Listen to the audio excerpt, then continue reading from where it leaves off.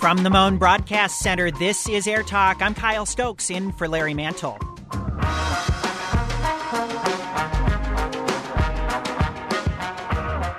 Good morning. Hollywood has a green light to resume film and TV production today. We talk with KPCC's John Horn about what the film and television industry has done to prepare, and with an infectious disease expert to put Hollywood's return into the context of the ongoing coronavirus pandemic. Plus, are you ready for a weekend at a museum, the zoo, or an outdoor pool? We'll take a look ahead at the weekend of reopenings. And later, did you know the Los Angeles Unified School District runs its own law enforcement agency, and it's bigger than the city of Pasadena's police department. Now, activists want to disband the LA school police, revisiting the role of police on public school campuses, coming up this morning on AirTalk right after the news.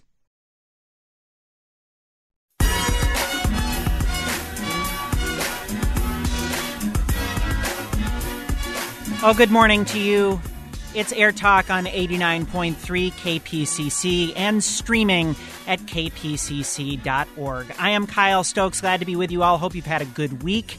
I'll be in for Larry Mantle today and on Monday. But Larry didn't leave for his long weekend without first speaking with FilmWeek critics Claudia Puig and Amy Nicholson. That's coming your way an hour from now, as always, on FilmWeek. And you'll also hear a conversation with Judd Apatow speaking about his new film, The King of Staten Island. And later this hour on AirTalk, should public schools continue to station police officers on campus? That topic is coming up. But we will begin with a weekend of reopenings amid the coronavirus pandemic. LA County says fitness facilities, gyms, they can reopen today. So can hotels for leisure travel. So can campgrounds, RV parks, outdoor pools, museums and galleries, zoos and aquariums.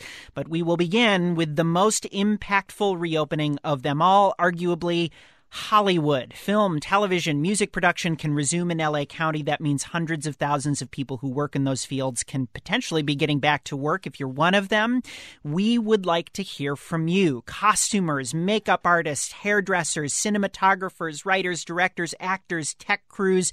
Give us a call, 866-893-KPCC. That's 866-893-5722. The AirTalk page at kpcc.org. Are you ready to get back on the set? In just a moment, we're going to be joined by one of our regular infectious disease specialists to take any of the questions that you might have about what are the risks potentially involved and potentially what are some things that are safe to begin doing again on film sets across LA County. Again, 866-893-KPCC. Would like to hear from you. The AirTalk page, kpcc.org, or tweet us at AirTalk on Twitter. With me is KPCC's John Horn, the host of our arts and entertainment show, The Frame. John, good to have you with us. Happy to, Kyle. It's great to be with you. So, John, I was listening back about a month ago. You were on this very show, and when this was all still very uncertain, you said Hollywood execs really feel they can only reopen once. How has Hollywood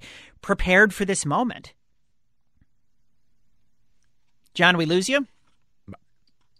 I don't know. I can hear. Great. There I am. There you are. I'm sorry This about is like that. a bad Zoom call. Well, See, it shouldn't be, you know. because as we're speaking, I'm at the gym with some sweaty other people. I'm going to head over to a public swimming pool, and then I'm going to go to the multiplex.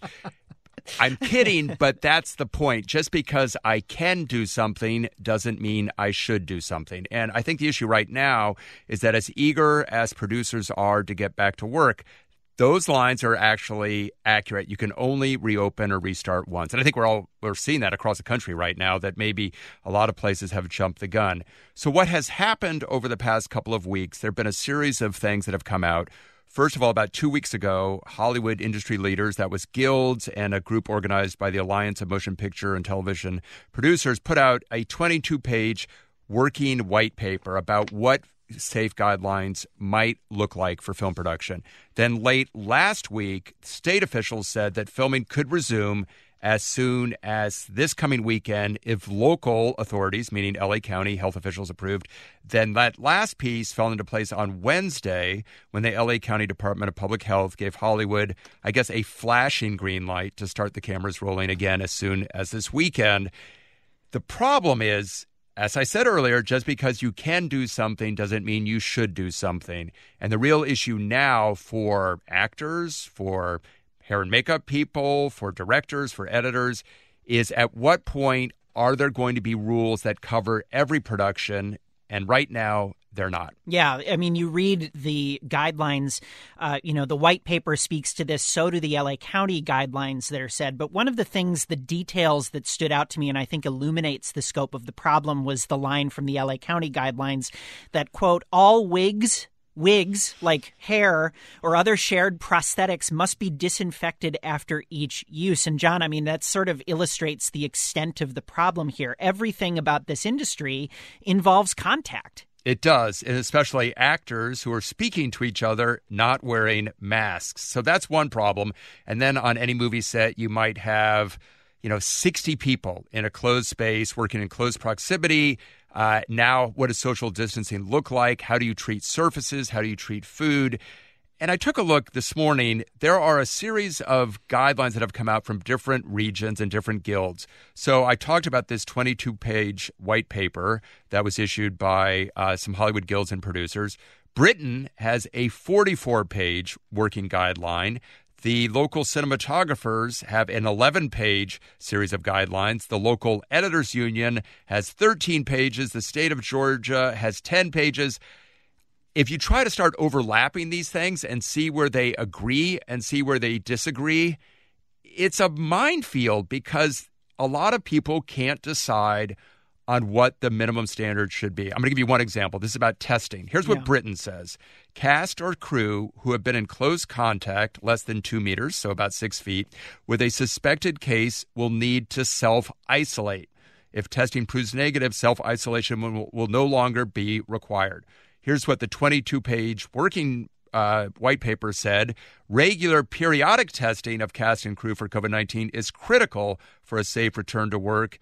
Universal symptom monitoring, including temperature screening, may be used to further mitigate risk. So you have one saying if you're in close contact with a suspected case, you have to self-isolate. The other says you have to monitor.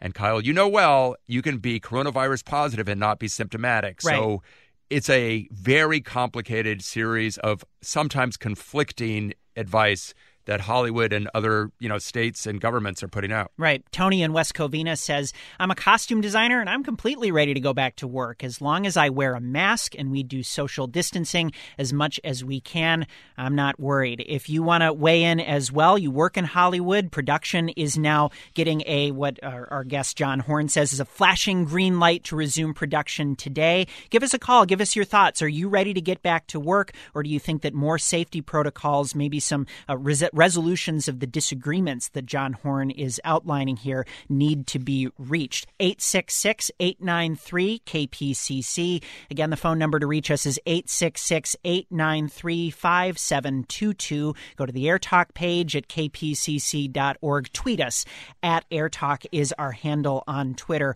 We're also joined by Dr. Peter Chin Hong, an infectious disease specialist and professor of medicine at the UCSF Medical Center. Dr. Chin Hong, thank you so much for being back with us on AirTalk. My pleasure, Kyle. I'm curious to know what your overall assessment of public health conditions are. I mean, this is such a big industry that affects, thousands and thousands of people. Are we ready for an industry of this size to reopen?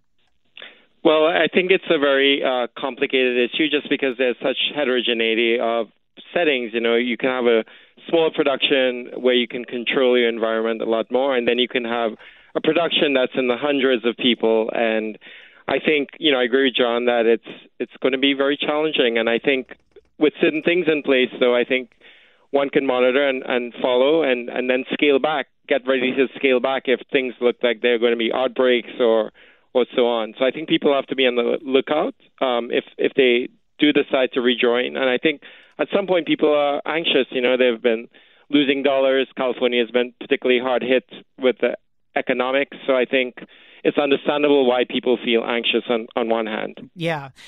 The reopening of Hollywood, Dr. Chin Hong, involves, so many other states, and John references that there are multiple governments interested in issuing different sets of guidelines for reopening. I mean, I'm thinking about that involves potentially Angelenos traveling all over the country for production, the spike in cases in the Sun Belt and how many film jobs there are in Georgia. I mean, can you give us an overview of the public health conditions nationwide and whether those should also be a concern to us here? Totally. So I think when Angelenos go to other parts of the country, you're going to have very differential risks. So if you go to Georgia, it's probably going to be a little bit less risky than going to North Carolina, which is kind of raging right now. Los Angeles itself is having, a surge of cases, but not as bad as Arizona, where it's threatening to sort of reach the threshold for hospital resources right now. So again, there's differential risk around the country. I mean, I think the Northeast with New York, New Jersey, they've kind of been stable for some time now. But again, things are changing. And I think when people travel, they have to look at what's going on in that particular community to gauge your risk. And also, assessing your employer COVID IQ and what kind of conditions they have in place to protect employees. 866-893-KPCC. That's 866-893-5722. Want to hear your thoughts on reopening Hollywood. If you're a performer, a member of a crew, a writer, we want to hear from you, whatever your role is in Hollywood and whether you're ready to get back to work. And I want to turn back to John Horn of our arts and entertainment show, The Frame. John, can you underscore the impact of this on the local economy? I mean, how much of this industry is working right now? It would, seem to me that it wouldn't be that many. And, there are potentially some people who are kind of champing at the bit to get back to work. No, it's been devastating. And it's not just people who work in front of the camera. Think about the kind of the ancillary businesses. Like you might have a catering company, you might have a rental company that does props or costumes or things like that. Tens, if not hundreds of thousands of people are out of work. And you start thinking about performers, for example, not, the Tom Cruises and Julia Roberts of the world, but kind of like, a lower tier working actor who might be out auditioning for pieces. His or her side gig might be waiting tables or tending bar. That job has gone away as well. So you have people who are not only lost their main source of income, but their side gigs might have gone away as well. And I think that's part of what the pressure is right now. People are so eager to get back to work. But I was talking with somebody at SAG-AFTRA earlier before we got on the call, and they represent more than 100,000 actors, and I should add radio performers like you and me. Right. But they said their members are not going to sign off on a production until they are confident that they can go back to work safely. And that safety is going to depend on uniform guidelines where everybody knows what the rules are. And it's like, think about going to a restaurant, and some restaurants are going to have social distancing. The waiters are going to have masks and gloves. And you go to another restaurant where their tables are up next to each other and the waiters are as if it were, 1999. How are you going to feel? You need to know that everything is going to be the same and that the protocols are going to be uniform, and we're not there yet. And yet so many people are struggling so badly because they haven't been able to work for the past, 3 months. Joel on Twitter writes, I'm a dialect coach and already do lots of prepping of actors via Zoom. I'm looking forward to continuing that and getting busier again, and will consider going on set again. I should emphasize, given that the appropriate guidelines are followed. Let's go to the phones now, and Greg, who's joining us from Burbank. Greg, you're on AirTalk.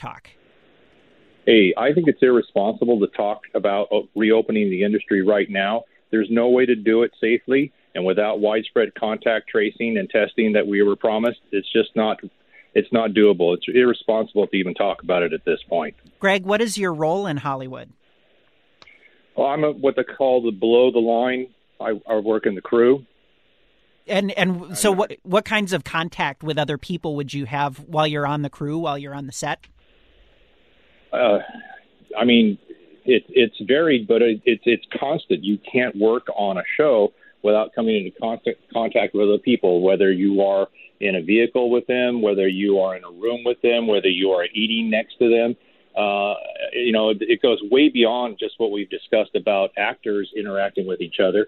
You are in constant close contact with 100, 200 other people on a regular basis. It's just unavoidable. Greg, I appreciate your perspective. Dr. Peter Chin Hong with us from UCSF Medical Center. I think we're hearing about this in a lot of different industries, the concern that testing, and if testing isn't available, you're sort of left with the next best thing, which is, are you having symptoms? Is that a good enough of a standard to allow us to consider reopening?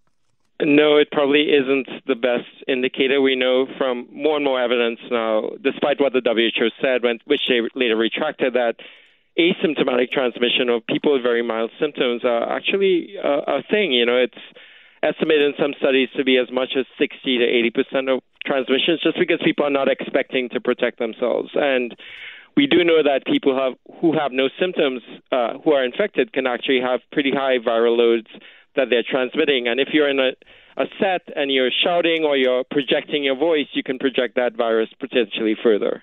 Rebecca in Hollywood has a written comment. I'm a production assistant. I don't see how it's possible to reopen safely because as a PA, I have my hands on everything and there's not really space to social distance. I'm wondering whether the document put out by the film industry is realistic. And if we question the safety, should we just individually choose not to go back to work? Actually, that's a good question. Dr. Chin Hong, what do you think? Well, I think, again, it depends on what precautions the employer has in place. And I do believe that employers have a responsibility for their employees. And we think about the same concepts as, say, a restaurant, or when we think about reopening the workplace. Of course, as you pointed out, on a set, you're talking about a large number of people, which, again, makes me nervous. But say it's a small set, for argument's sake, and you're able to have a bubble of a small group of people working on something. Does the employer have screening that's appropriate? I think for general screening, having temperature checks and symptom checks are probably okay as a first pass. Then people should wear masks as much as possible. We can divide up and be reductionist in terms of the two main things people do, masks and surfaces. Masks or social distance and surfaces. So keeping your nose and mouth away from somebody else's nose and mouth is probably the most important thing because you can always wash your hands. You don't have to clean your iPhone every 10 seconds. So I think you kind of have to keep your eyes on the prize. And if the employer has a good culture where if you're feeling sick, you don't show up to work, if there is information of where free testing is available for employees and they don't have to use their insurance or pay out of pocket, and if there's enough contact tracing, like someone had brought up before, I think those elements are crucial to have in place before we kind of launch into this. Yeah, get too far ahead of ourselves. We'll continue this conversation about reopening, a lot of different reopenings that are happening this weekend, but perhaps the most consequential economically is the reopening of Hollywood. Film and television production getting the sort of cautionary green light to roll through the stop sign, implement some precautions, and resume production. We'll continue our conversation and potentially touch on some of the other aspects of the film industry, like, the consumer end of the film industry, coming up right after a short break on AirTalk.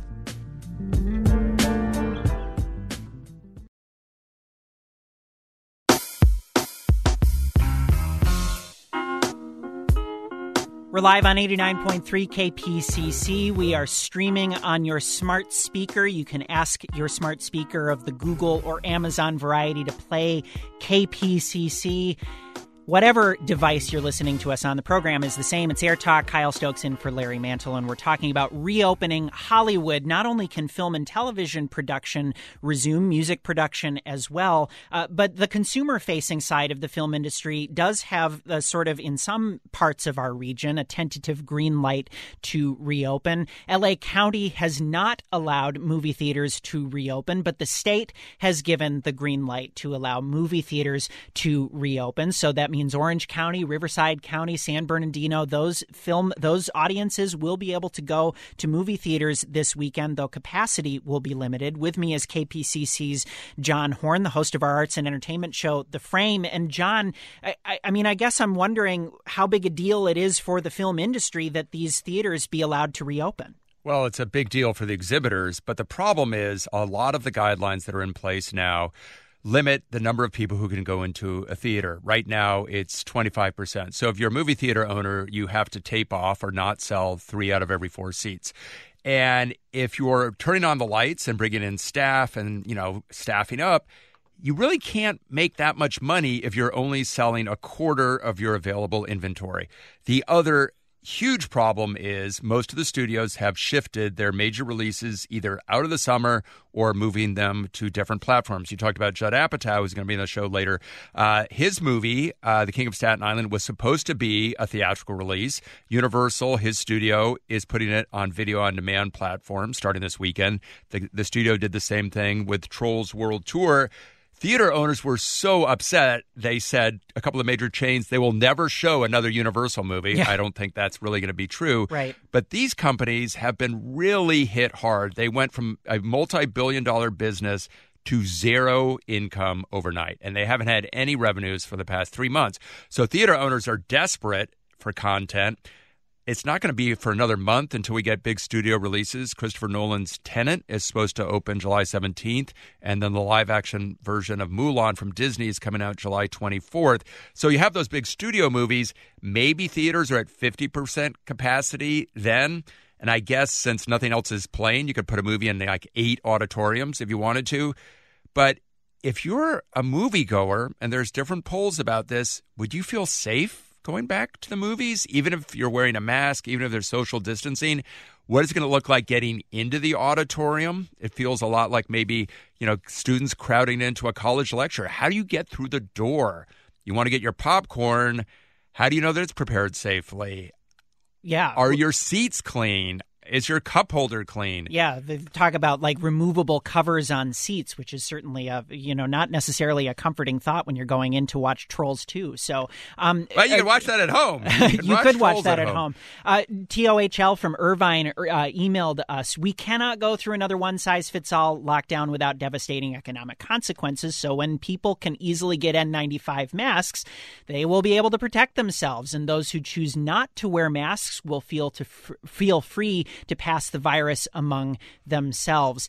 Jim in Hollywood says, "I work in the industry, and I want to point out that hairstylists will move around different sets every day of the week, and that is so worrisome."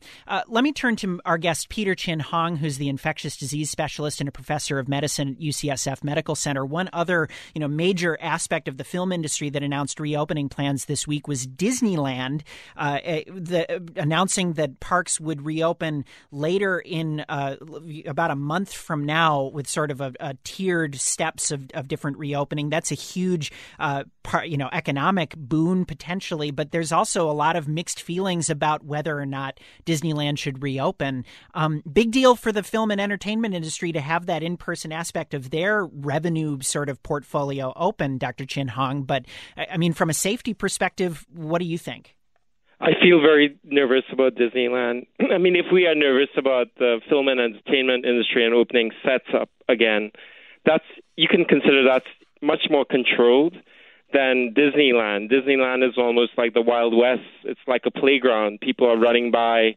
You can't control the behavior of other families or other kids that are running by, and I get nervous about that. The less risky parts about Disneyland compared to a set is, of course, much of it is outdoors, which is going to be better for disease potential transmission. But again, you go into, Space Mountain or like an indoor ride, you're around a bunch of people who may or may not be wearing masks. People are screaming, they're shouting. Right. And that's going to be very risky. Yeah.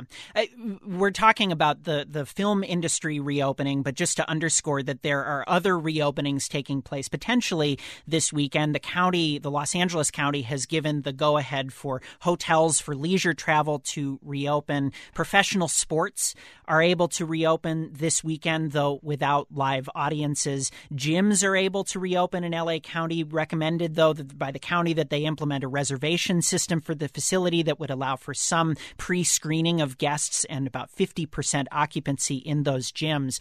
Dr. Chin Hong, before we move on to our next segment, I just want to take a quick second to ask you about the comment that we got just a second ago about masks. In Orange County, the public health officer there was recently resigned over criticism that she, Dr. Nicole Quick, implemented a mandatory mask-wearing policy. She recently resigned, and yesterday the county announced they were backing off making masks mandatory. I'm curious to know your reaction to that decision by Orange County to back off mandatory masks. I'm really disappointed about that. The more and more evidence we get as public health, in the public health world, the more confidence we have in community masking. And there's a lot of ecological data from countries who have instituted community masking, like Hong Kong, many of the Asian countries. Their adjusted disease incidence is much lower the more you wear masks as a community. We can social distance all we want or try to, but as you can see, it's very, very challenging. It's very different in different situations. People can talk, they can transmit the virus further. People shout, they scream. That without even having a cough, you can transmit the virus further. So I think the more we think about it, masking is really like being embraced more and more as something that's more fail-safe and something that wouldn't require somebody always being attentive about, that social distance, which of course is really difficult to do. Dr. Peter Chin Hong, an infectious disease specialist and professor of medicine at the UCSF Medical Center. He tweets at PCH_SF. Dr. Chin Hong, thank you again for joining us on AirTalk. Thanks so much, Kyle. And the host of KPCC's Arts and Entertainment show, The Frame, John Horn, he tweets at JG Horn. John, thank you so much for your time. Kyle, I'll see you at the Matterhorn in 2 years. Oh, boy. And on Space Mountain, we'll go, or a Splash Mountain or something like that. I'll wear my swimsuit. Thanks for your time. Back in a second on AirTalk.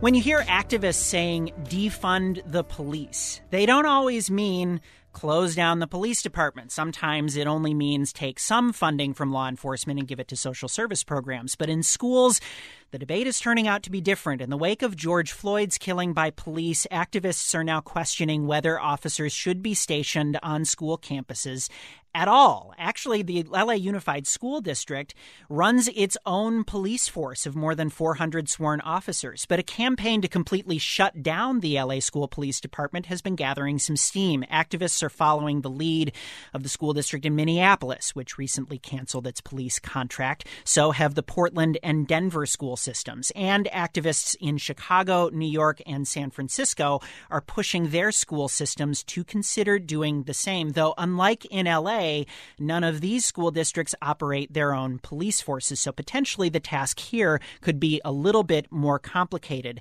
With me is a member of the group that first began calling for the dialing down of the LA School Police Force. Maya Edwards is a senior at Venice High School. I should say was a senior at Venice High School because she graduated yesterday. Congratulations, Maya. Thank you so much.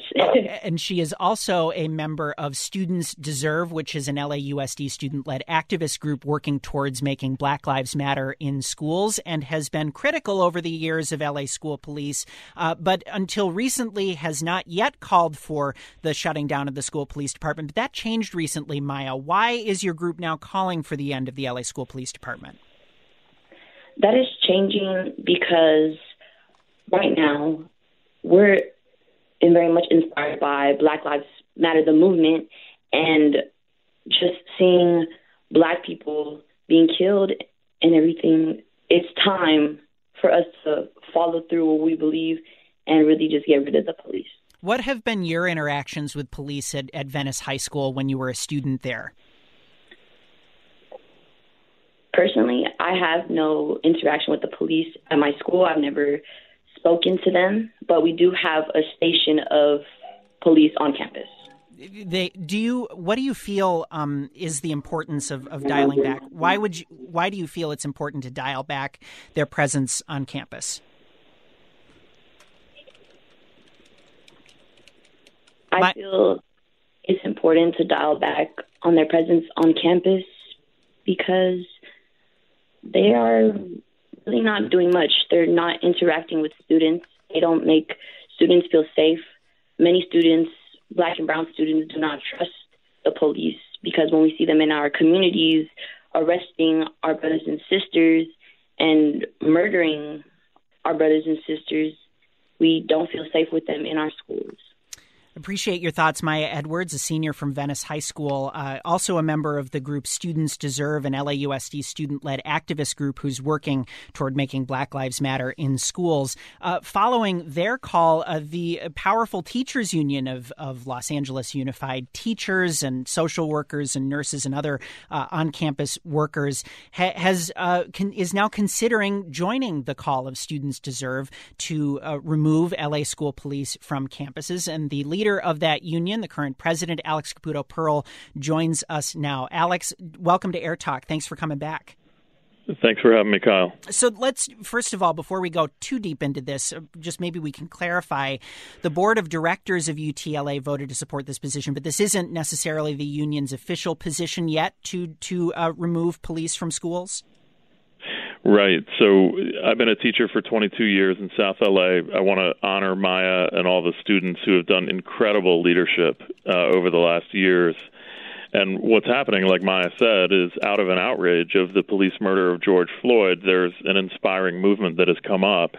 And it's every one of our responsibility to look at the institutions that we're in, particularly in LAUSD, where we're 88% students of color and we serve the largest Black student population in California. We've got to look at how we're treating Black students and Black families. So our board of directors, as you said, Kyle, voted 35-2 for the elimination of the LA School Police Department. It has to go to the UTLA House of Representatives, which is our highest policymaking body, which involves some hundreds of members, and so we're in a process of member dialogue right now. But the motion that the Board of Directors of UTLA passed says that money from the elimination of the school police department should be shifted to counselors, to community schools with a focus on schools with Black students, campus aides, campus security that's unarmed, gang intervention, peer mediation, things that are well researched to keep schools safe. And as you said, Minneapolis, Portland, you didn't mention Richmond, here in California, has gotten police out of schools. Oakland may take that step in the next couple of weeks. This is $70 million for this department. This is the largest school police force in the country. And over the last 10 years, while crime has gone down and mental health supports in schools have been cut, we've seen a 15% increase in the school police force. So we've really got to look at that as folks who are involved in schooling. We've confronted the school police on a number of things over the years. They used to give out tickets to students who were late, which was an atrocious practice that brought students into the legal system when they didn't have to be for non-criminal behavior. We had to press the LA School Police, along with community organizations who have done great work on this over the years, Black-led organizations. We had to press them to get rid of a tank that they had gotten from the federal government and automatic rifles that they had gotten from the federal government. We had to press them to stop the practice of random searches, and we're currently helping Students Deserve press on stopping pepper spray, which is considered a chemical weapon and is not able to be used in juvenile halls, but is able to be used in LAUSD schools. I go through that to say that over the years of those struggles, those should not have been difficult things to decide, to not use those kind of practices on children. And yet it was a struggle with the LA School Police Department. It's not because of any individual in that department. It's because the institution of policing has a mindset that we now need to make sure is not in our schools. And it's not a criticism of individual folks. These are folks who we care about. These are human beings on the police force. But the institution of policing is not appropriate in schools. Yeah, I just want to open up the phones here before we go to break here to hear from you and your thoughts from parents, from teachers, from students. Do you think that school police should be stationed on campus, or should, as Alex Caputo Pearl and the UTLA Board of Directors is arguing, that this money should be shifted into other programs on campuses like social services, counseling, other mental health supports? Give us a call and share your thoughts. 866-893-KPCC. We'll take your calls after the break. That's 866-893-5722. You can share them on the AirTalk page at kpcc.org. Go on Twitter. You can tweet at me, KY Stokes, or at AirTalk and share your thoughts on the idea of removing school police from campus. A quick break, and then we'll be right back on AirTalk.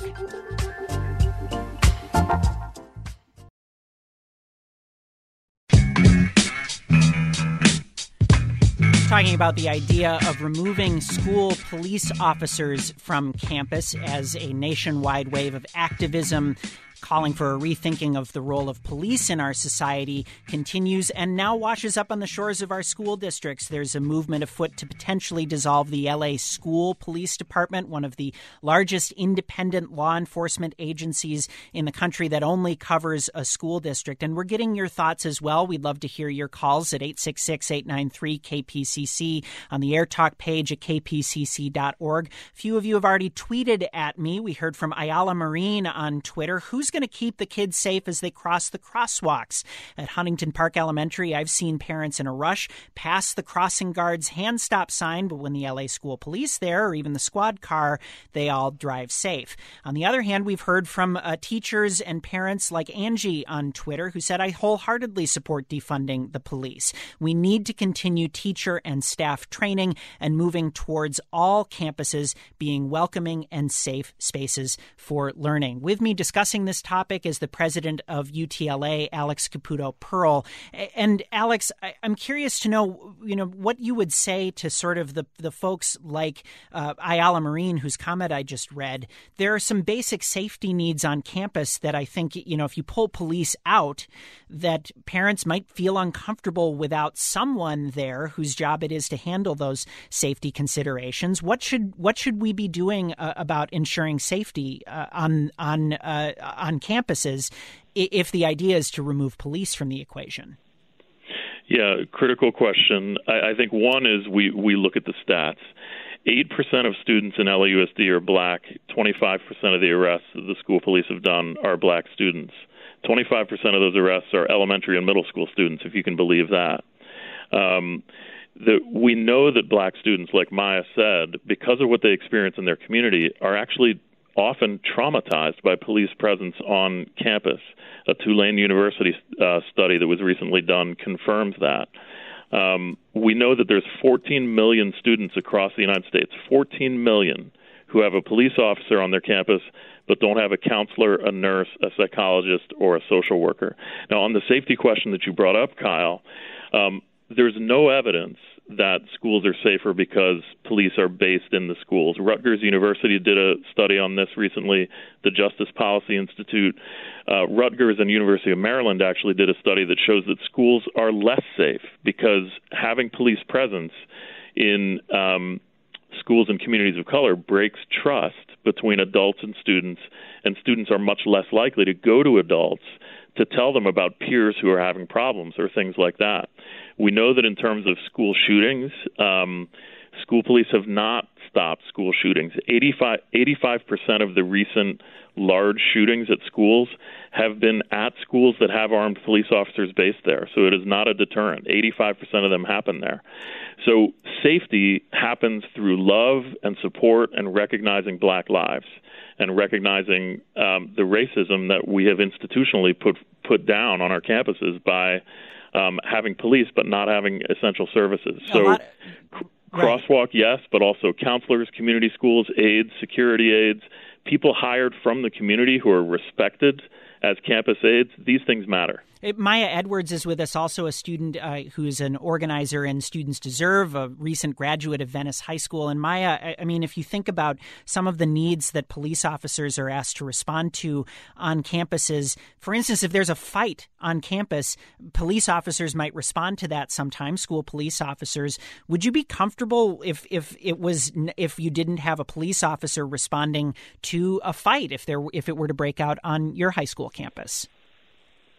Yes, if police were not there trying to break up a fight on my school campus and it was a campus aide who I trust and I see every single day and I've spoken to and they know who I am, then I would be very much more comfortable, and I think my peers would be a lot more comfortable and safe with them, because with them we build trust.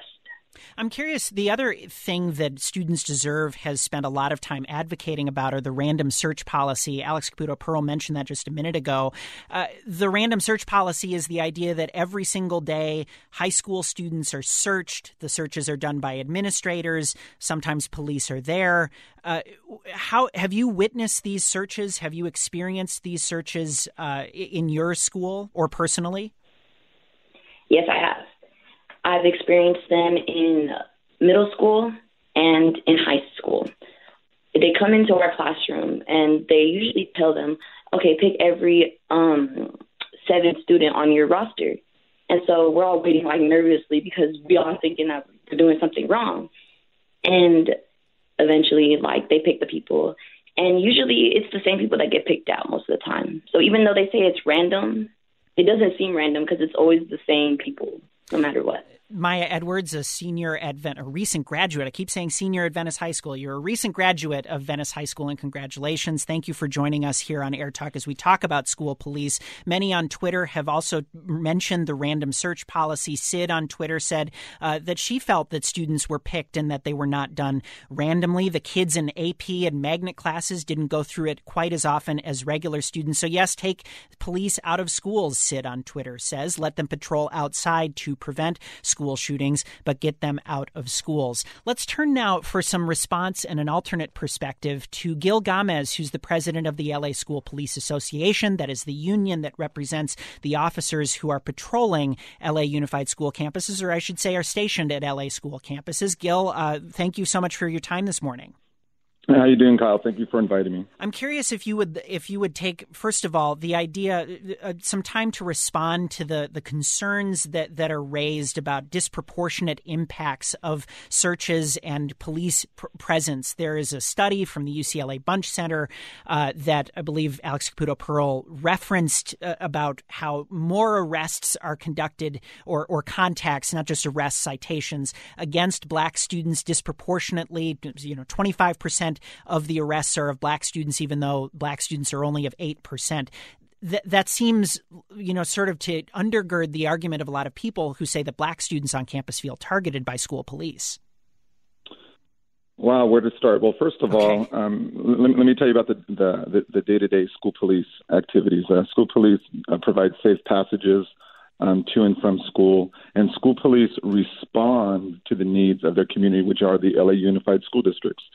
So one would have you suggest that school police officers are driving around targeting individuals and trying to arrest them. That is not the case. Over 80% of the calls that we get are called from deans, the administrators. When a teacher has an individual that they think committed a crime or is disruptive in some fashion, they send them to the dean's office, the administrative offices. When the educators find out that a crime might have been taking place, possession of a weapon, drugs, so forth, they call the school police officer. So the school police officer is called in as a resource to protect the school district, and they are called in when the administrative staff and the dean, which is actually an elected member of the UTLA, the teaching staff, when they cannot handle the issue and they need a police officer. So I believe that one might have you think that school police officers are trolling around trying to arrest people. No, they are called in over 80% of the time. Yeah. And just to note some of the statistics in that Bunch Center study, I believe from memory, that there were something like 8,000 contacts. There are something like 470,000 students in LAUSD. So it's worth putting those numbers into some context. Yes, correct. And I heard Alex saying, I'm sure he's quoting just from a study because he didn't do the study himself, but he said that 25% of all arrests are done on elementary school students. No, the study even said, and I didn't have any hand in the study, but the study says that 25% of all elementary school and middle school students result in school police arrest and diversion. Yeah. So to sit there and to omit the idea that middle school students were part of that, it would make people think that school police, drives around trying to arrest elementary school students, when really there's been, I believe, 4 arrests in the recent years. And I've seen one of the arrests, and one of the poor children stabbed the other child. Police officers don't arrest children unless they only do that as a last result. Gil Gomez is the president of the LA School Police Association, and we're talking about the idea of removing the LA School Police Department from LAUSD campuses. And we're taking your calls and questions as well. Give us a call, 866-893-KPCC, 866-893-5722, or the AirTalk page at kpcc.org. We'll continue the conversation after a 1-minute break. Stay with us on AirTalk.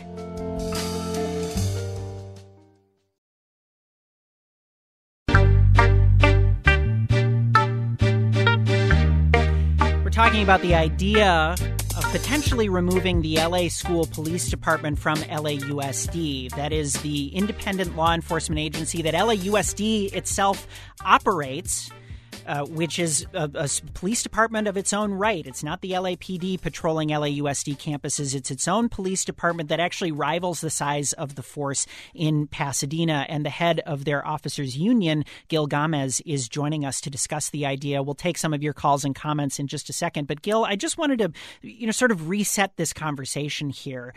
Why is it that LAUSD has its own police department? I mean, like, what's the case for a school district employing a police force of the size and scope that this school district has? Well, for starters, LAUSD is the second largest school district in the United States, and the LA School Police budget is less than 1% of the district's budget. When you break that down, it breaks down to less than $90 a year per student to protect children. So the LA School Police is a protective unit. To pretend that society doesn't have its own problems and that we don't need police officers is ridiculous. And I don't want to alarm people, but on any given year, over 30 rifles, handguns, and shotguns are recovered as a result of people trying to commit harm on LAUSD schools to the students and the staff. Is it clear that those weapons are brought on campus by students? There's an excess to students. There's some of them are brought on campus by students. Some of them are found at the student's home because of a criminal threat done against a student or the school itself, and our officers go outside to the home and investigate. And yes, there is a nexus to the students. I want to go to the phones here quickly and take some comments with the limited time we have left here. Let's go first to Omar in Hawthorne. Omar, you're on AirTalk. Thanks for joining us. Hi. As a teacher in South Central LA, there aren't any police officers currently, or there weren't any police officers at my school. But I did notice that there is quite a frequency of calling police officers from my school. So there might be a focus of retraining deans and administration on how to handle that. So I think that students should feel so they shouldn't be targeted or quickly responding like that. Additionally, I think that it's important to restore the relationship with cops. So maybe instituting like a program at every single school where you have coffee with a cop or something of that nature, so that relationships with cops become better. But no, police officers should not be on campuses because students aren't feeling safe with them around. Omar, thank you so much for your call. Let's go next to Paul in Redondo Beach. Paul, you're on AirTalk. I taught for over 30 years, and my experience with LA School Police was they were useless. If it was something like marijuana or something else, they said, "Oh, you're the teacher. You deal with it. We'll wait till there's a gun or a knife." And when there were guns or knives on campus, it's like, "Where's the LA Police?" "Oh, well, they're in their office. You know, they're having a chat with each other." But by and large, they were useless. It's a good old boys club. When you complain to one, another one would say, "Oh, we're not going to help you out with your car vandalism. You go deal with it." Yeah. I never understood the expense. Yeah, which is about $70 million a year is the cost of the police department. Paul, thank you for your comment. Gil, would you like to respond to that comment from Paul? Yes. I'm not going to tell him he didn't experience what he experienced, but I'm sure that there is a huge push to defund police officers, and I know that there's a small percentage of individuals. Listen, the most important thing right now is protecting children. And when you have a teachers union going behind their teachers' backs, their unions' membership's backs, and implementing some sort of change to push to remove the protective agency that they have on their campus. It is in the union world, it's appalling. So I believe UTLA needs to poll its members individually to see if UTLA should be making schools not as safe for the students and the staff that serves them. Yeah. So I find it despicable that the union president uses a horrible situation such as what happened last week in the United States in regards to Mr. George Floyd and the civil unrest. I feel sorry for the family, but for UTLA to use that as an opportunity to push a political agenda and to suggest that our police department remotely is like a city police department or the officer that murdered Mr. Floyd is ridiculous. We have no homicides. Gil, I just want to jump in and give Alex Caputo-Pearl a chance to respond to that comment, because I think that there's a question, Mr. Caputo-Pearl, about whether there's about how deep within the union this feeling goes, and jumping in with the activist push to defund police. I think there are many people, principals to name one constituency that are staunchly in favor of continuing to have police, at least their union is, of having police continue to be on campus. What do you say to the accusation that this feels like a betrayal within the labor community? Yeah, a couple of responses to that. Thanks, Kyle. So we're in the midst of member discussions now that are happening systematically, the way we do all discussions within UTLA. We're one of the most democratic and open unions out there. There are literally hundreds and hundreds of counselors, social workers, campus aides, campus security, of hiring people in the neighborhood for unarmed campus security who could be hired with this budget. So this is about safety, but safety the right way. In terms of the union question, the police have an association, but police also have a very tense relationship within the labor movement because, frankly, police do the will of management and break strike lines and break protests and so on, and that's a long-standing historically speaking tension. What I would say is that this is the fundamental question that the Black Lives Matter movement has raised for all of us, and that black students like Maya have raised for all of us. Why have we not chosen, as a city, instead of having a school police department with the problems and the statistics that I outlined, why have we chosen to do that when we know it does damage to black students, instead of showering those students with counselors, love, social workers, and support the way we would our own children? Which is the question that's because of institutional racism that we've got to challenge. Institutional racism. I have to leave it there. It's a very interesting discussion, and it certainly won't be the last word in it. We hope to continue having the conversation here on AirTalk. My thanks to both Gil Gomez, the president of the LA School Police Association, and Alex Caputo-Pearl, the president of UTLA, Maya Edwards, an activist with Students Deserve, joining us here on AirTalk to discuss the topic of school police. We have Film Week coming your way in just a few minutes. Stay with us here on AirTalk.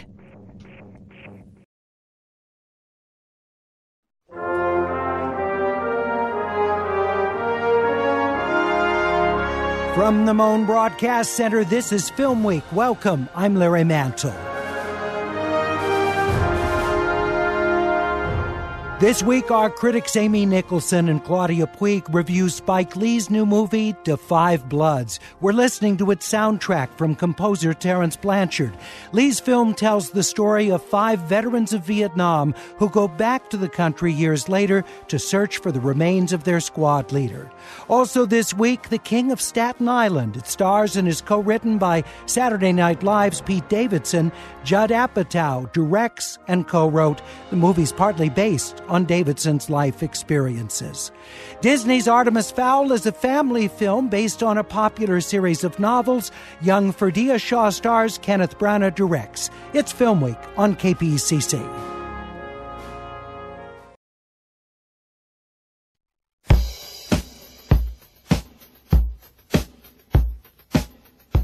Welcome to Film Week. I'm Larry Mantle. So good to have you with us with film critics Claudia Puig, the president of the LA Film Critics Association, and Amy Nicholson, film writer for The Guardian and host of the podcast Unspooled and the podcast miniseries Zoom. We begin this week with a brand new movie from Judd Apatow. He not only directs but co-wrote the film with its star Pete Davidson. It's based on incidents in Davidson's own life. Marissa Tomei co-stars in The King of Staten Island. Amy? Yeah, Judd Apatow's comedy template for the last decade or so has been, pick a rising comic who just has radioactive amounts of talent and take their whole comedy persona and sort of shoehorn it into a semi-autobiographical story where they get to really heal their problems, usually through love. Kind of like what he did with Amy Schumer a few years ago in Trainwreck. And it's interesting who he's picked. His star of the new one, who helps write it, of course, is Pete Davidson, who people might be able to picture as like the heavily tattooed, skinny guy who became one of SNL's youngest cast in the show when he was 20 years old. And this is his loosely autobiographical story. It's the story of a kid like him, who's kind of a screw-up, whose dad is a firefighter who died when he was young, and who is battling with some mental health challenges, and he's scared of himself. He doesn't think that he's completely stable, and he smokes too much weed, and he's a giant screw-up. And so this is a movie kind of about who he would be if he hadn't fallen into comedy, if he hadn't, set sort of a template of his own by being one of the youngest members of Saturday Night Live when he was 20 years old. And it's interesting because you can feel kind of a tension in this film. Judd Apatow wants to make this a happy ending. He wants to have him mature and grow up and put this kind of sweet, sugary spin on things. But Pete Davidson is kind of a better comedian than that. I mean, this is really a great selling point movie for Pete Davidson as a leading man. I mean, he's really charismatic. He's really funny. And he's not a comedian that I think can get shoehorned into an easy answer, happy kind of comedy the way that Judd Apatow wants to do. And so there's a really kind of fascinating push-pull in the center of this, where Pete Davidson almost breaks out of the Judd Apatow template and makes a movie that feels interesting on its own. The King of Staten Island, new film we're talking about. Claudia, what did you think? Well, I agree with Amy. I think Pete Davidson is very charismatic. And he also has this kind of sweetness and vulnerability along with kind of this edginess and even a tad of like something obnoxious but sort of likable. So he's appealing. And he has this very expressive face. And, we have known about his public persona and his pain and his emotional trauma. So I think that helps in some way inform this film, but I feel like in some ways it's kind of light, and it kind of struggles to become a bromance, and I feel like it's not terribly effective in that way. But I think Amy brings up a really good point. I think that maybe he doesn't fit into this structure in the same way that Seth Rogen or some of the other people that Judd Apatow has worked with to sort of fit into this template. And I don't feel like this is like lightning in a bottle magic that some of his other films have been. They've been kind of cultural touchstones, like this 40-Year-Old Virgin. But I don't feel like it's as good as Funny People, which is maybe one of his more nuanced and complex films. But it's enjoyable. It's a little too long. It's 135 minutes. That's too long. There's some other good performances, but it's it does certainly show that Pete Davidson can be a star.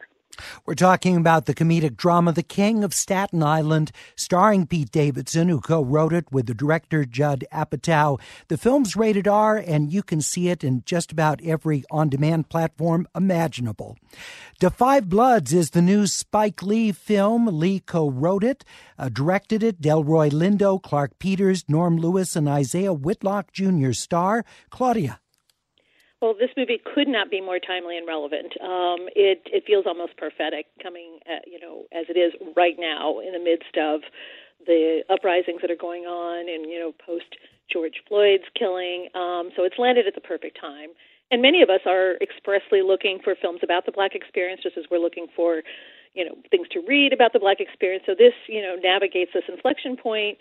And, it also deals with systemic racism, but it is a look at the Vietnam War from a Black perspective. And, in the way that Spike Lee can kind of bring in the past and give you kind of a history lesson in an entertaining way. I think it succeeds that way. And he brings up the fact that only 11% of the U.S. population are African American, but in Vietnam they represented 33% of the troops. So that right there is, one inequity. And then I think it's then he goes into this story. It's kind of it flashes back and forward. We see these four guys who had been brothers together in Vietnam, and they go back to reclaim their commander's remains and also to find a treasure that they consider sort of reparations. It's a continuing reminder that he's a really vital filmmaker, and it's a strong follow-up to Black Klansman, which won the Best Adapted Screenplay last year, 2019. I like that it's illuminating, fascinating. It's not didactic. There's some fantastic performances. Delroy Lindo is excellent. Chadwick Boseman and Jonathan Majors, who is in Last Black Man in San Francisco as Delroy Lindo's son, and it covers so many issues that are Black trauma, police violence, American imperialism. They have some references to Donald Trump as the president of fake bone spurs, and a MAGA hat is kind of a quasi-cursed talisman. So it's very timely. To Five Bloods from Spike Lee. Amy. Yeah, it's a really fascinating film. It's almost more interesting to talk about after the fact than it is to watch it, if that makes sense. Because when you watch it from scene to scene, it's a film that has so much of the Spike Lee energy that it doesn't really feel like it coheres from scene to scene. And it kind of shifts from a comedy to, very strongly hat-tipping itself to films like Treasure of the Sierra Madre, to Apocalypse Now, to the point where a character says, to the camera, madness, madness. And, watching it, I was sort of a little befuddled and trying to put it all together into a coherent story. And then when you take a step back, it really feels like this is a film where Spike Lee is being so obvious in the films that he's making, tipping his hat to, that it actually it passes through homage and turns almost into a statement about ownership. Saying this is my epic, this is my version of Apocalypse Now, and why haven't we had the Black experience told in its version of Apocalypse Now in the past? And it feels kind of like reclaiming almost Hollywood myths in the way. Like, he's very detailed. There's even a character played by Jean Reno who shows up dressed like Belloc from Raiders of the Lost Ark. And so it feels like within this story that, teeters from Wild Hogs to Apocalypse Now, you're also talking about the legacy of the stories that have been put onto film and kind of putting your own stamp on that. And I have to absolutely agree with Claudia. Delroy Lindo is fascinating. I mean, he's he's just so compelling in this. He gives a few monologues straight to camera where you almost can't breathe because it's so tense and scary and powerful. He's always a powerful presence, whether it's film or television. We're talking about charisma. Pete Davidson in the last film. Lindo, to me, is one of those actors who he has so much presence on screen. Absolutely. And what's interesting too about the way that Spike Lee does it is he gives you extra Delroy Lindo, because even though this film does take place in the past a lot, he uses the same actors, the older actors, in the flashbacks. So they're just showing up as their older versions of themselves, reliving their past. And I think there's interesting things to pull apart in how you don't get to move forward, how you're kind of the same person you are. But also, it is true that Delroy Lindo is so compelling in this film that the other characters fall to the side of it. To Five Bloods from director and co-screenwriter Spike Lee, Delroy Lindo, Clark Peters, Norm Lewis, and Isaiah Whitlock Jr. star. The film's rated R, and it's streaming on Netflix. The family fantasy adventure Artemis Fowl stars Ferdia Shaw, Lara McDonnell, and Josh Gad. Kenneth Branagh directs the film. Connor McPherson and Hamish McCall are the screenwriters. Amy? Yeah, this is just another gigantic, focus tested to death, splashy kids special effects movie. It just feels like very test marketed to death and very weak and kind of a flop. The story here is that Artemis Fowl is a genius, and his father, played by Colin Farrell, is kind of a historian and also possibly a criminal, and he disappears. And as Artemis is a kid, his dad is always telling him about the history of goblins and dwarves and fairies. He's a magical expert and sort of an Irish historian of fantasy as well. And so he's trained his super genius kid to know everything about this underground fairy magical world. And then his dad is himself kidnapped, and Artemis Fowl has to do one of those boring old stories where he has to find a magical doohickey to save the planet, and everybody's running after to get the magical doohickey back.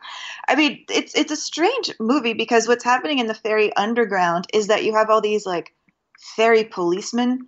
Judi Dench is the chief of the fairy cops. There's a younger kid who's also like a fairy cop that Artemis Fowl has to deal with. I mean, it's almost like if Harry Potter was about policemen.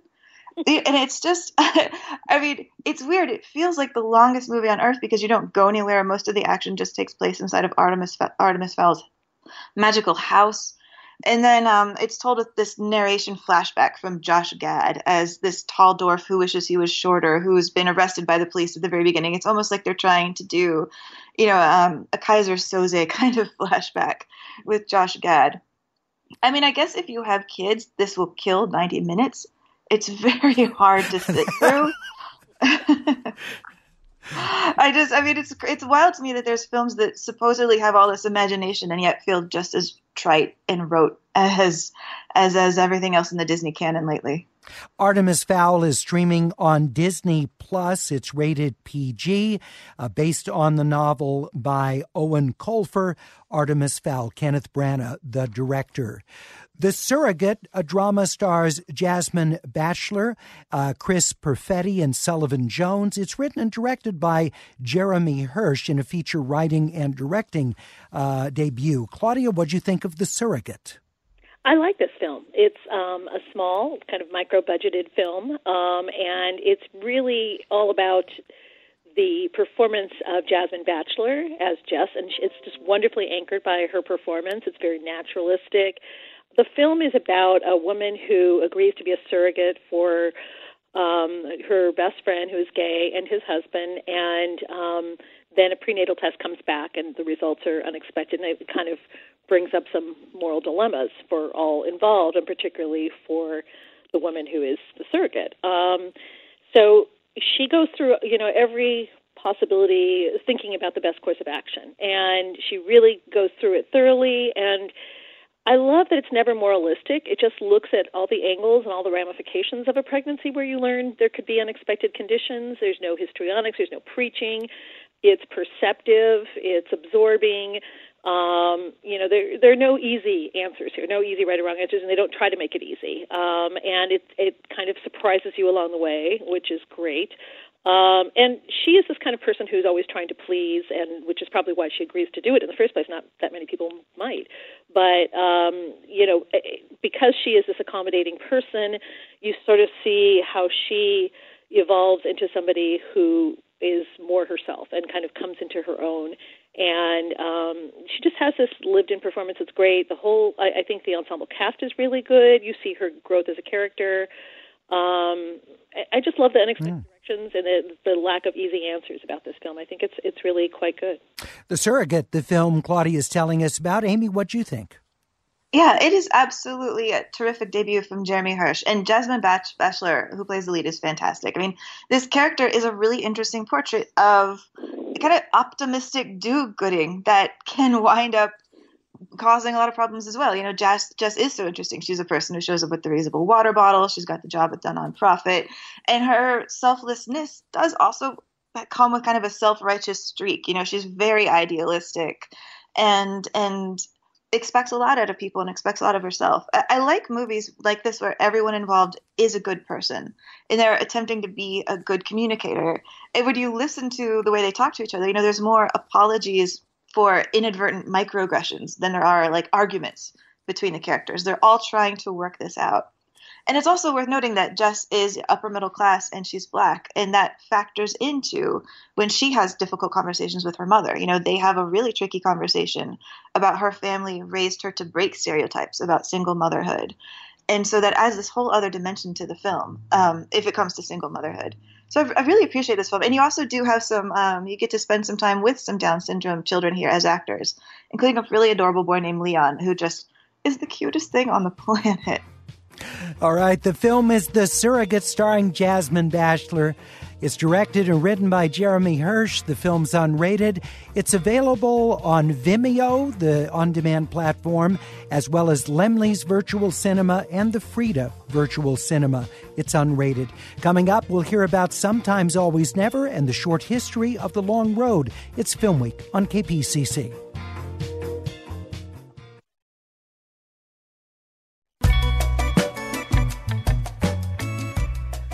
Great to have you with us for Film Week on 89.3 KPCC, the KPCC app, kpcc.org, and of course, it's a podcast and a highly popular one. Wherever you get your podcasts, you'll find Film Week. I'm joined this week by critics Amy Nicholson of The Guardian and the podcast Unspooled, and Claudia Puig, who's the president of the Los Angeles Film Critics Association. Our next film up is a British comedic drama, Sometimes Always Never. It's directed by Carl Hunter. Frank Cottrell Boyce is the screenwriter, and it stars Bill Nighy, Sam Riley, and Alice Lowe.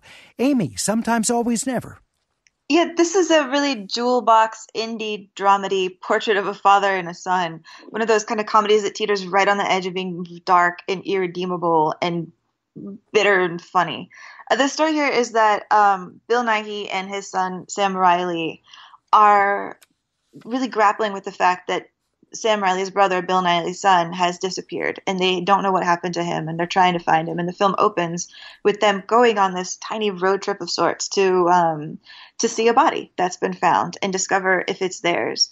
The way it is about how these two people really aren't processing their emotions and communicating, and the way that they do communicate is through Scrabble. So this film is incredibly Scrabble obsessed, and if you are looking for a film that interjects stories about fathers and sons with debates about whether XI is a letter or a word, the words like music that just keep coming up with gigantic high Scrabble counts.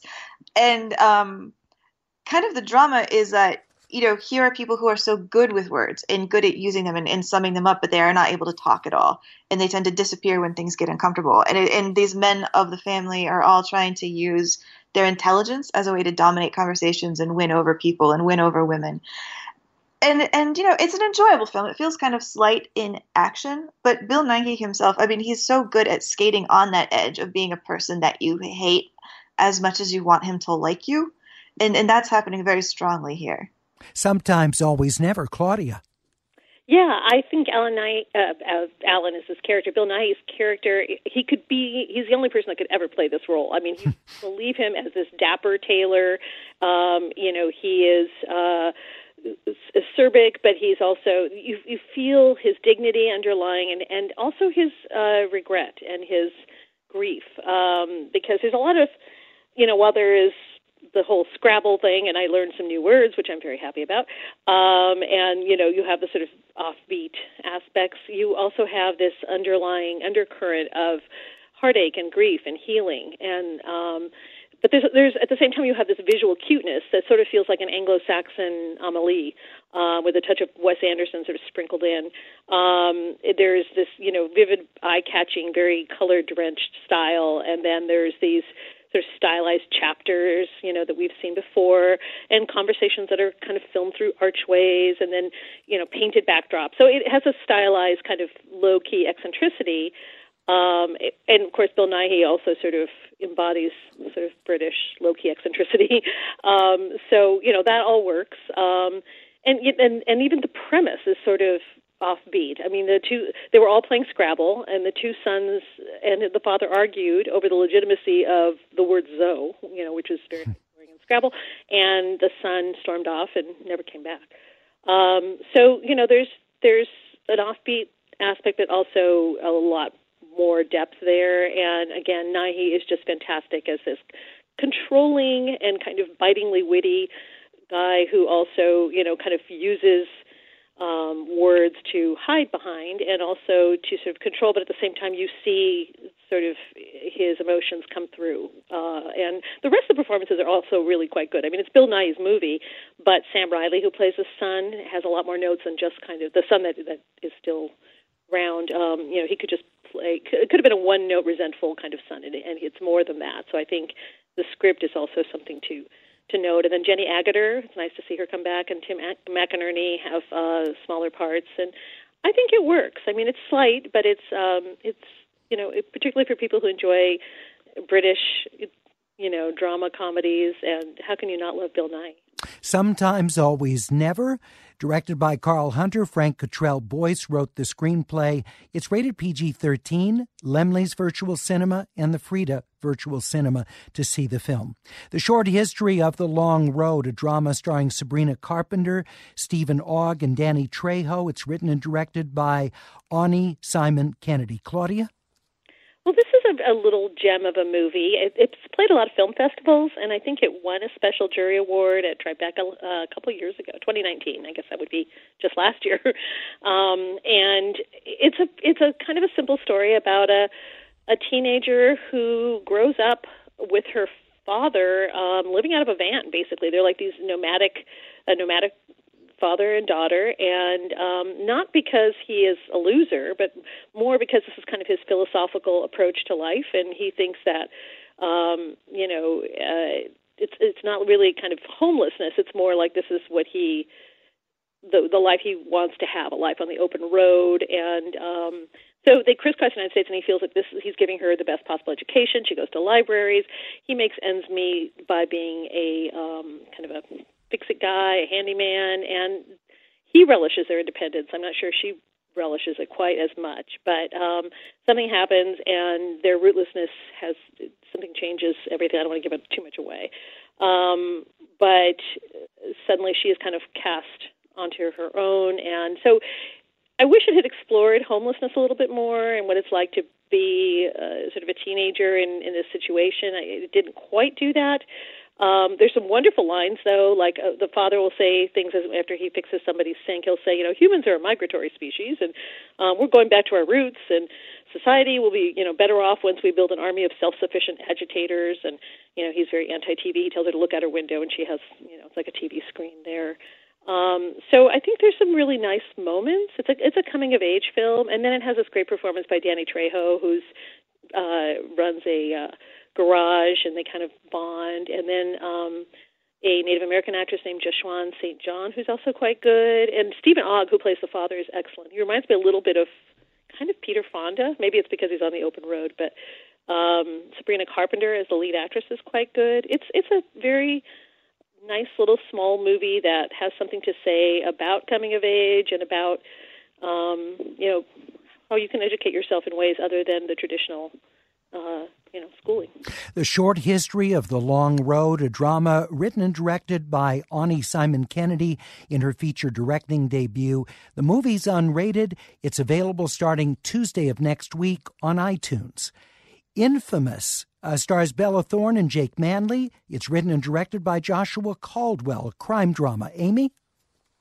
Yeah, this is the kind of movie we get every generation or so. It's the Bonnie and Clyde of this generation. We've actually already had a few of them recently this year. We had Queen and Slim last year, and this is the Instagram version of that, where Instagram is to blame for everything. The story here is that Bella Thorne is from what she calls the redneck Riviera of Florida, and she's this bored and beautiful and heavily tattooed girl who just wants to be famous, and she's from a family with really zero options. Her mom's not really there, and her mom just rotates in a series of bad boyfriends, one in particular, who's there. And so when she sees this kind of blonde bad boy mechanic played by Jake Manley who shows up in town, she seizes on this. She's like, we need to leave town. We are going to support ourselves robbing weed dispensaries as we make our way to California. And she wants to get famous. And she tries to convince him that if she Instagrams all of their robberies, that's great.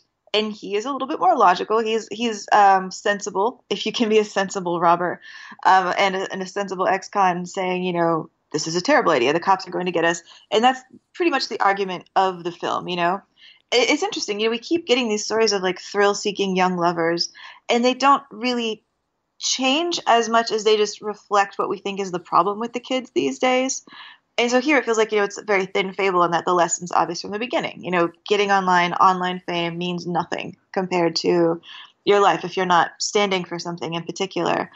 But yet, as much as I rolled my eyes at a lot of these films, I do have to say, Bella Thorne is very committed to the part, and I like her in the part. And I really think that Jake Manley has an integrity to this film that makes it a stronger film than I think it had to be. He has this bleached hair and stubble. He kind of looks like a 90s Brad Pitt style, that kind of dirty, greasy, shocking look.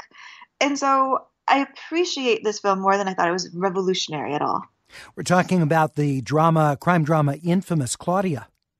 Yeah, I would say it definitely wasn't revolutionary.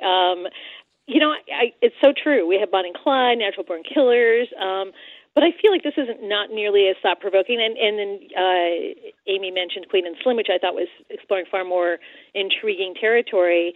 In contrast to a movie like Da 5 Bloods, this could, which is so perfectly timed. This feels off timing-wise.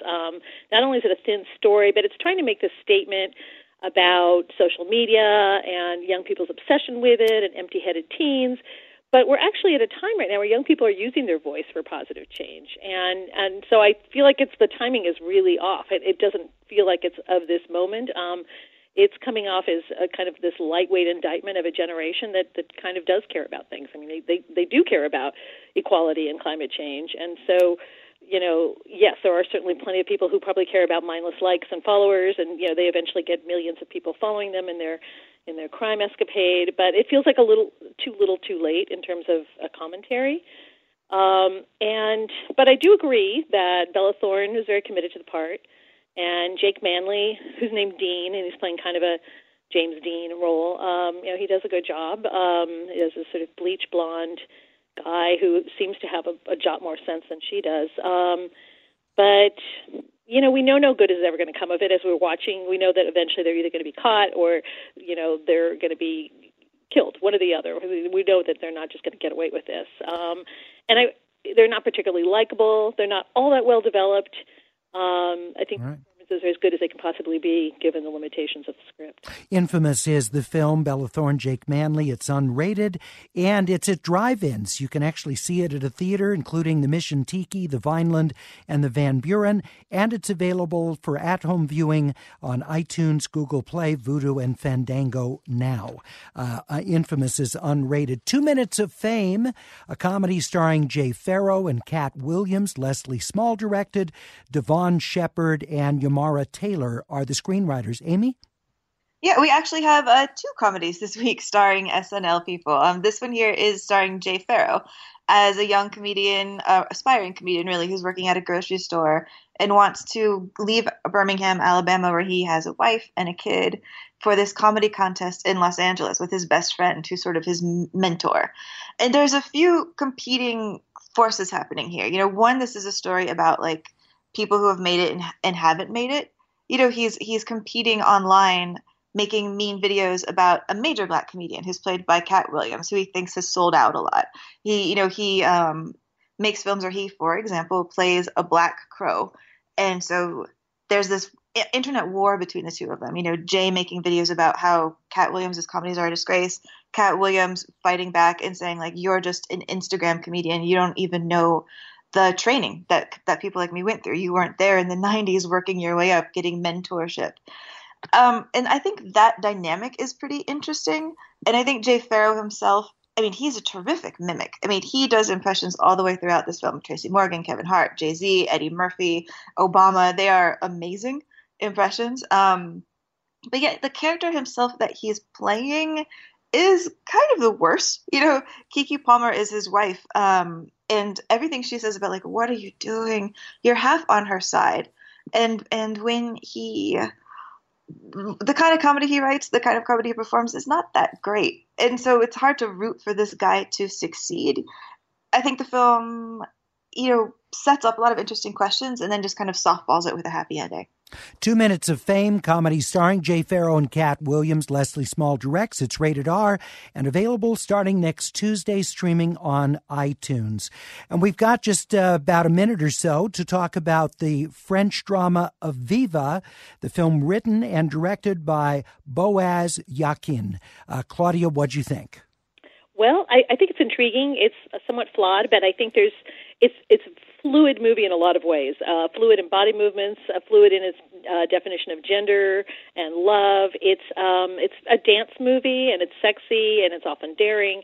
There's a lot of it's impressionistic, and it's the gender fluidity is probably the most interesting aspect. These two characters who fall in love, and they're played by four different people, and it alternates between male and female actors playing them.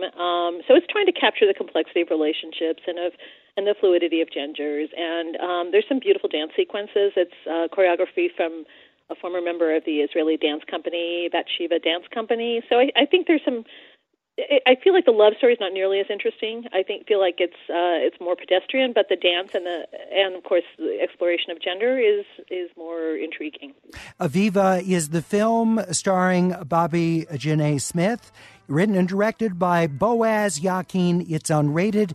It's on Lemley's Virtual Cinema and the Frida Virtual Cinema. Coming up, The Frame's John Horn interviews writer, director, producer Judd Apatow.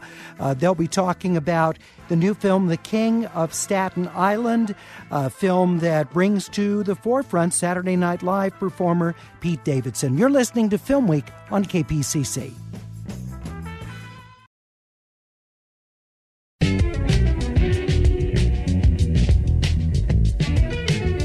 You're listening to Film Week on 89.3 KPCC. I'm Larry Mantle. Director, writer, producer Judd Apatow has the new film The King of Staten Island on video on demand this week. Earlier on Film Week, our critics reviewed it.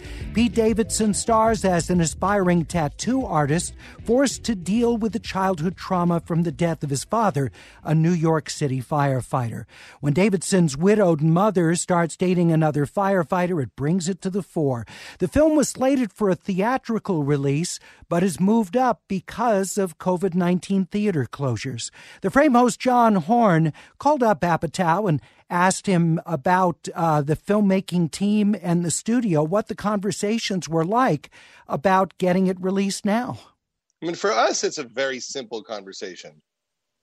We can release it in the very distant future and release it in the middle of a pileup of an enormous amount of movies that have been pushed into the future.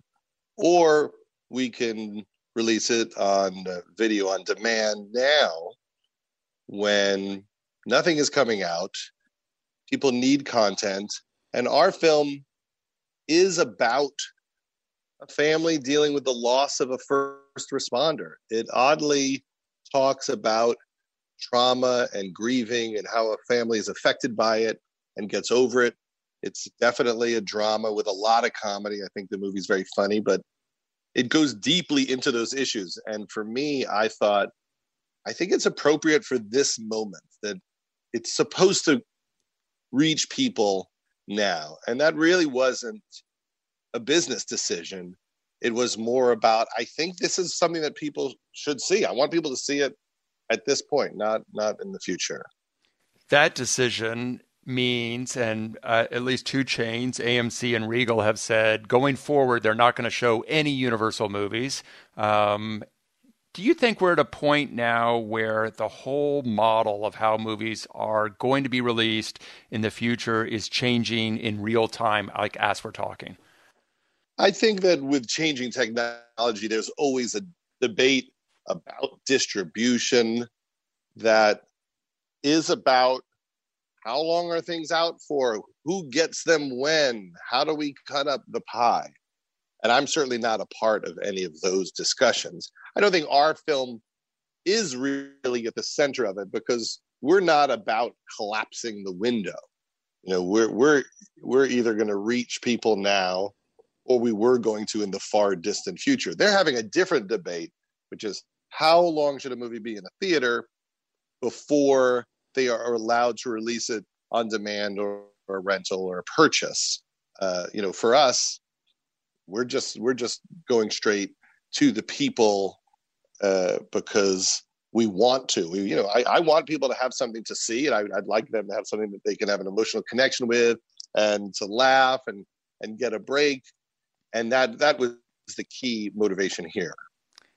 I spent some time with you a couple years ago when you were testing 40-Year-Old Virgin, and you allowed me to come watch a couple of test screenings, and you were trying to figure out like how the movie was playing. It was playing great. Were there any places that you could trim? And ultimately there weren't.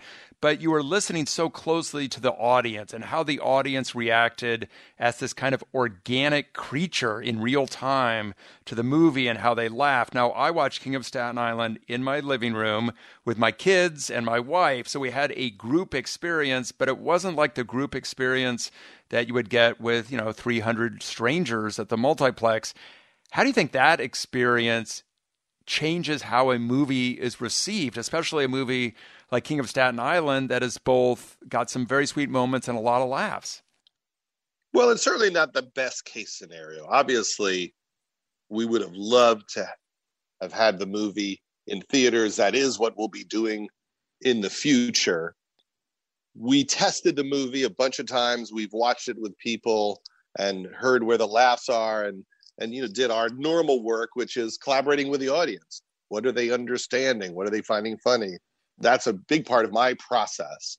And it was really fun to hear it that way. But the whole time we were making it, I always felt like this movie works really well at home, because unlike some other movies I've made where I was just going for joke compression and how riotously funny can I make this and really trying to make the movie theater explode, this movie is much more of a dramedy. It's fictional, but it's based on, an experience that Pete Davidson and his family went through, which is his father was a fireman who died on 9/11. And in the story, Pete's father is a fireman who dies in a fire, not 9/11. And even though the movie is fictional, it is about everything that comes up for the family when his mom, played by Marissa Tomei, starts dating again for the first time since his father dies and dates another fireman.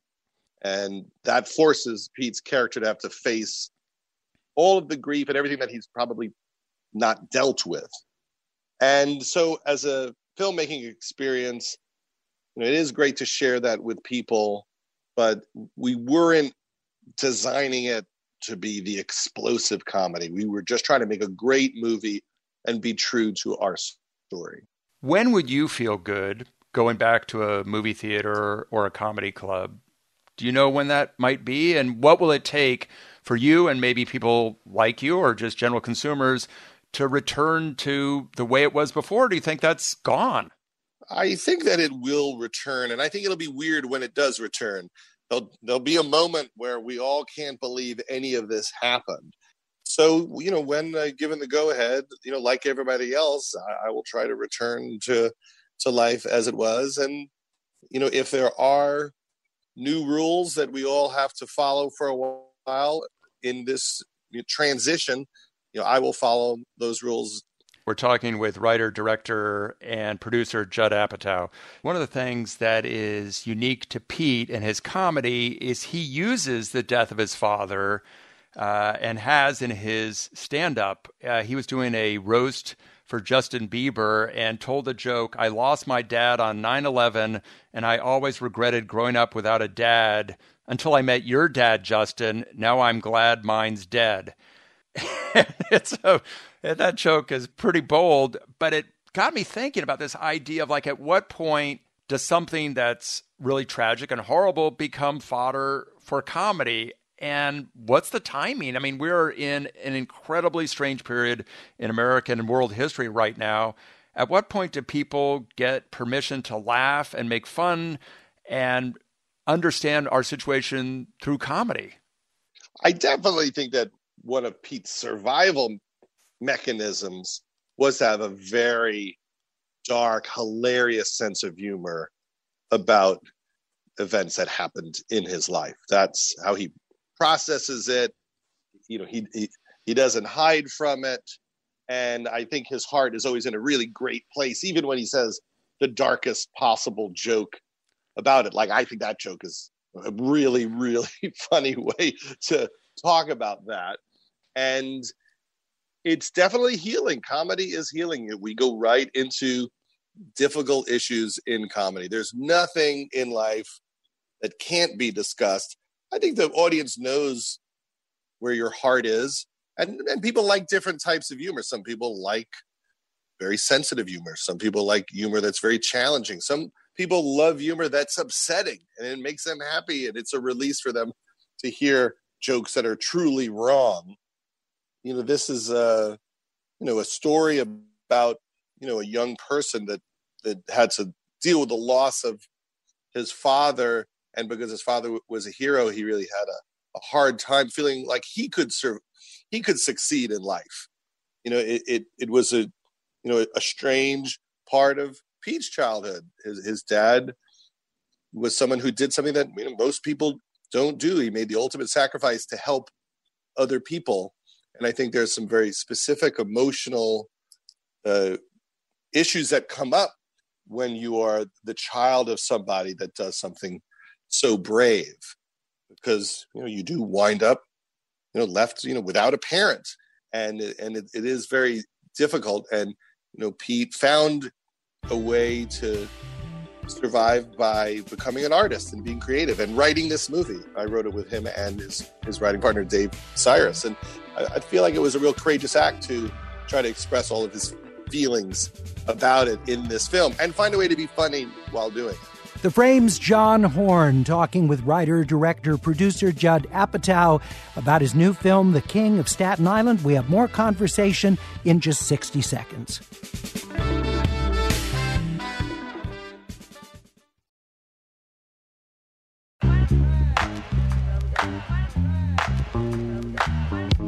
You're listening to Film Week on 89.3 KPCC, kpcc.org, and on the KPCC app. I'm Larry Mantle.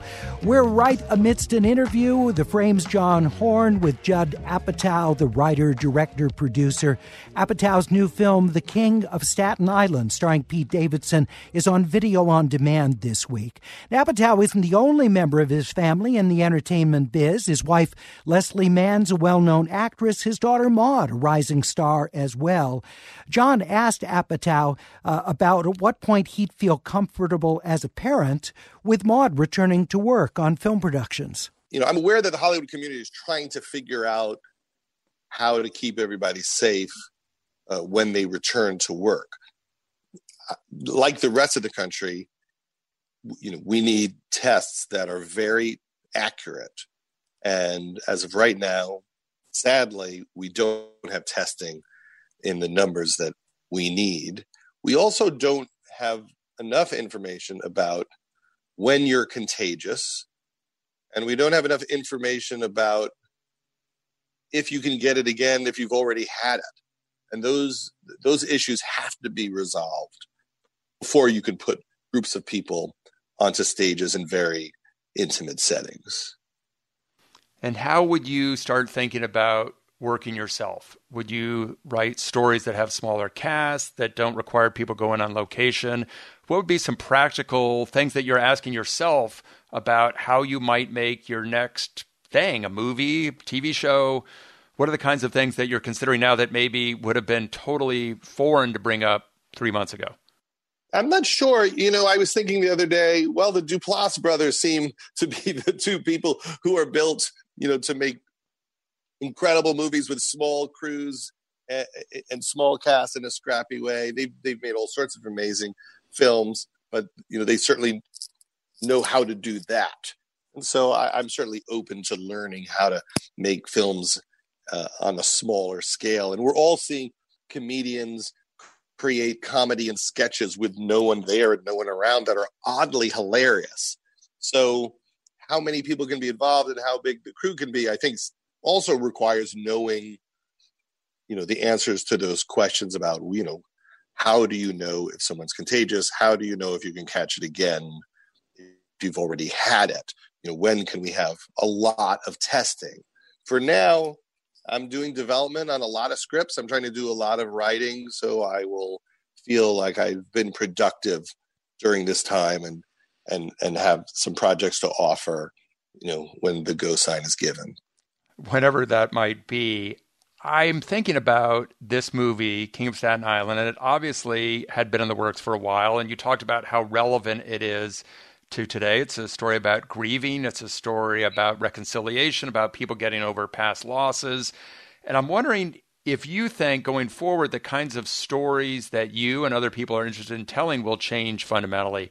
Will we go toward a lot more escapism, more serious dramas? Is there a way to figure out how people are processing what we're in now creatively? I mean, what are the kinds of things that you're writing about? What's on your mind? I think a lot of us are just thinking, do we have to write about this? Is this something that is so important to everybody that it is the elephant in the room? And that is a really big question. Is this so dominating that it cannot be ignored in art? Remember, after 9/11, a lot of people wanted, comfort entertainment. So suddenly they were showing Carol Burnett specials, and there was a lot of, retro event comedy specials happening. And I totally understand that when you're feeling vulnerable, you do want to connect with something that brought you a lot of joy and a lot of comfort in your life. And there's definitely a part of me that thinks, man, people are going to want something really silly in the future. But at the same time, we're also going to want to deeply explore all the feelings that came up in this moment. We're all reassessing our lives, how we spend our time, what's important to us, what are the ways that we care for other people. Because one way to look at this is it is a beautiful sacrifice. We're all doing something to help other people, to help our families, to help strangers. And it's forcing us to realize that, as a world, if we don't do that, we're in trouble. We only survive because we're there for each other. We're talking with writer, director, and producer Judd Apatow. When Staten Island premieres, it's not like you're going to have box office figures reported in the trades. And obviously there'll be some numbers, but how will people like you know if it's connecting? Because so much of how we judge a film's performance, rightly or wrongly, is based on its theatrical grosses. So is there a new way of judging how a work is connecting with an audience now? It's always hard to know. I had a stand-up special on Netflix a year and a half ago, and sometimes you could just feel it. You could just feel that people have seen it. Suddenly you go to a restaurant and the waiter saw it, and someone at the next table saw it. And as you move through the world, you're having conversations about it. You're seeing people talk about it online. It is a different type of experience than sitting in a movie theater with a group of people. But you definitely have this sense of, people are watching this. And for other things, you really feel it like, wow, nobody's watching this. No one is mentioning, this movie to me. And other movies bubble up and you hear about them all the time. When, this started happening, I really felt that people were watching a lot of those Will Ferrell, Adam McKay movies that I worked on, like Step Brothers and Talladega Nights and Anchorman. And I felt good that I was a small part of them, because I know sometimes when you're feeling bad, just seeing something really, really funny gets you through a hunk of your day. And I could sense, there's a lot of people watching that. There's a lot of people talking about Superbad all of a sudden. When you're talking to comedians, fellow filmmakers, producers, writers, what are the things that they are most worried about? Is there a common theme to what they find the most stressful and what they think, and what the kinds of things that really keep them up at night? I think the uncertainty is the most difficult part. And that's true for every business in the country. Just not being able to plan. I think if people even had any sense of here's what the next 3 months, 6 months, a year look like, they would be able to organize their minds, especially as creative people. A lot of the work is being in a solid enough space with your mental health that you can be creative and be imaginative. And, that uncertainty certainly can slow you down. And for a lot of people, it turns into anxiety and depression, and that's not great for creativity either. So that's probably the most difficult part. And we're all trying to trick ourselves into being in a better place to do some creative work. I know if I don't watch news after dinner time and I don't watch it first thing in the morning, I can trick myself into not thinking about what's happening, and I might be able to disappear into my imagination and create something and write some jokes. But I do have to be disciplined about tuning out for a period to get into that space. Judd, thanks for sharing your time with us. Absolutely. Take care. Writer, director, producer Judd Apatow talking with the Frame host John Horn right here on FilmWeek on 89.3 KPCC. Again, Apatow's new film, The King of Staten Island, starring Pete Davidson, is out on video on demand. For all of us at FilmWeek, have a wonderful weekend, and we remind you to join us Monday morning at 10 for AirTalk on KPCC.